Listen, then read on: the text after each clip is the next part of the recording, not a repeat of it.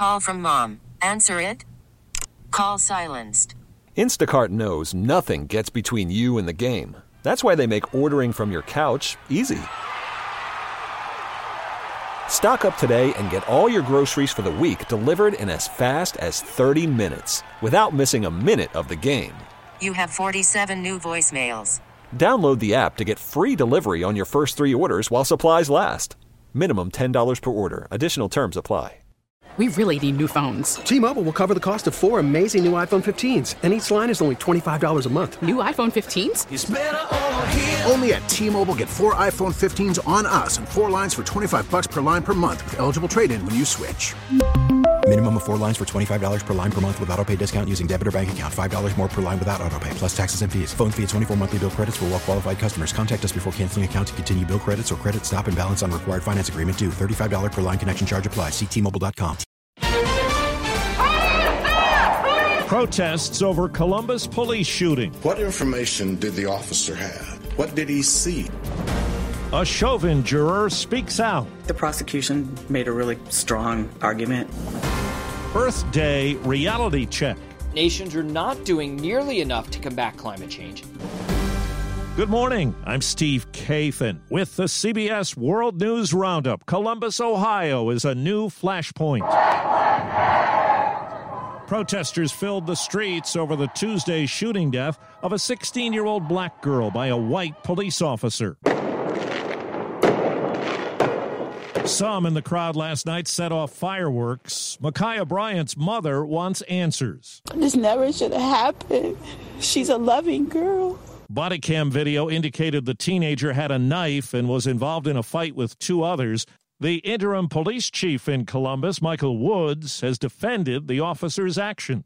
We don't train to shoot the leg because that's a small target, rounds miss, and then they continue on, and there are people behind that could be in danger. Ohio Governor Mike DeWine called the shooting a horrible tragedy, but said the investigation has to play out. Police officers are judged every single time to a standard. We have to look at that. And, you saw the video, I'm sure, and ultimately it's always a judgment call. He says new state legislation will boost police accountability. CBS's Steve Futterman tells us it's a day of mourning for the family and friends of a 20-year-old black man shot and killed during a Minnesota traffic stop last week. 2 days after the guilty verdicts in Derek Chauvin's murder trial, the Minneapolis area is focused today on the funeral of Daunte Wright. The service will take place less than 3 miles from where the trial was held.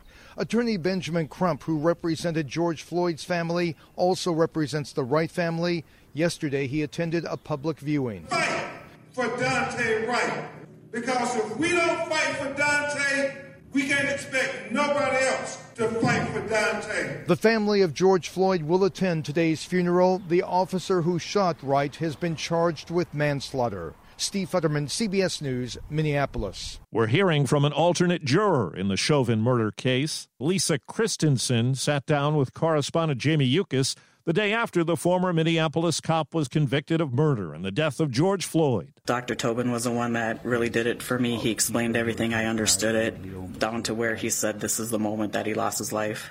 So who made an impact with the defense? I don't think they had a good impact. Which witnesses stood out to you? Miss Frazier that took the video, I really felt that she felt guilty for not doing more, and I feel really bad for her. In an interview for this Sunday's 60 Minutes, Minnesota Attorney General Keith Ellison tells Scott Pelley he knew winning the case against Chauvin would not be easy. Every moment I thought, what are we missing?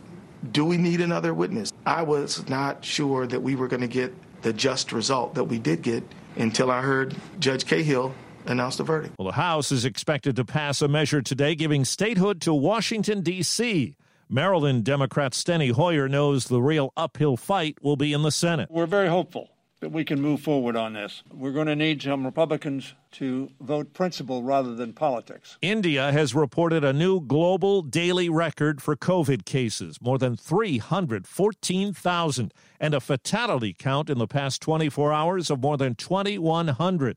The government has turned some railroad cars into hospital space. Deborah Rodriguez tells us baseball's Los Angeles Dodgers are setting up a section at Dodger Stadium for fully vaccinated fans. If they show up with government-issued ID and a vaccination card proving it's been at least 2 weeks since their final shot, they still have to wear face masks, but they can pack into the stands together with no social distancing. They'll also get free donuts and beer. Federal regulators could make a decision as soon as tomorrow on the paused Johnson & Johnson vaccine. Honda has now blamed a January fatal crash in North Carolina on an exploding Takata airbag. It's the 19th known death of its kind in the U.S. since 2009 and the 28th worldwide caused by the faulty inflators. The car involved was a 2002 Accord. On this Earth Day, President Biden plans to announce a new goal to cut this country's greenhouse gas emissions at least in half by 2030.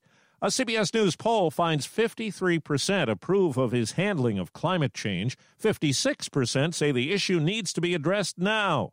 CBS's Ed O'Keefe says the president today will hold a virtual summit with dozens of world leaders. The president is set to announce the most aggressive cuts in greenhouse gas emissions, with plans to slash them by 50 to 52% from their 2005 peak. The White House says all of this is doable, in part by eliminating all carbon emissions from our generation of electricity by 2035 and by cutting energy costs by investing in more energy-efficient upgrades in buildings. Our meteorologist Jeff Baradelli has a closer look at one of the climate concerns, melting ice and rising sea levels. Because of the complexity of glaciers, it's impossible to know exactly when they may collapse.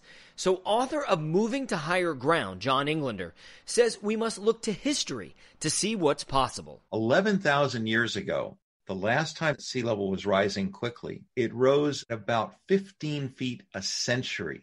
Now, there was more ice on the planet back then, but we're warming a lot faster now. Recently, scientists have become alarmed by escalating damage to the ice shelves on West Antarctica. They're being eaten away much faster from underneath by the slightly warmer ocean water. Scientists say that this weakening could eventually allow the ice sheets behind them to flow into the sea. Now to New Orleans, a city that's half under sea level already. On this Earth Day, we're finding some people concerned climate change and rising sea levels will eventually wipe New Orleans off the map. It's just not a good track record to trust them. But others think the feds are on top of it. I mean, the government should be taking care of that. Flood Protection Authority Engineering Director Chris Humphreys says the plan is to make the levees around New Orleans taller as the water gets higher. Sea level rise will require the system to be lifted periodically. Dave Cohen for CBS News, New Orleans. A new analysis shows that electric vehicles are not only safer for the environment, they could be safer for those inside them. Researchers for the Insurance Institute for Highway Safety finding something interesting as they comb through injury claims for electric and for gasoline-powered vehicles. Those injury claims for passengers and drivers are about 40% lower in electric vehicles compared to their gasoline or diesel-powered counterparts. Institute President David Harkey also finding some pretty good protection in their crash tests of new electric vehicles. Jeff Gilbert, CBS News, Detroit. In reporting the death of renowned stripper Tempest Storm, the New York Times says she plied her craft until she was in her 80s. Not because she had to, but because she could. Storm, who was 93, claimed JFK and Elvis among her lovers. That's the Roundup. I'm Steve Kathan, CBS News.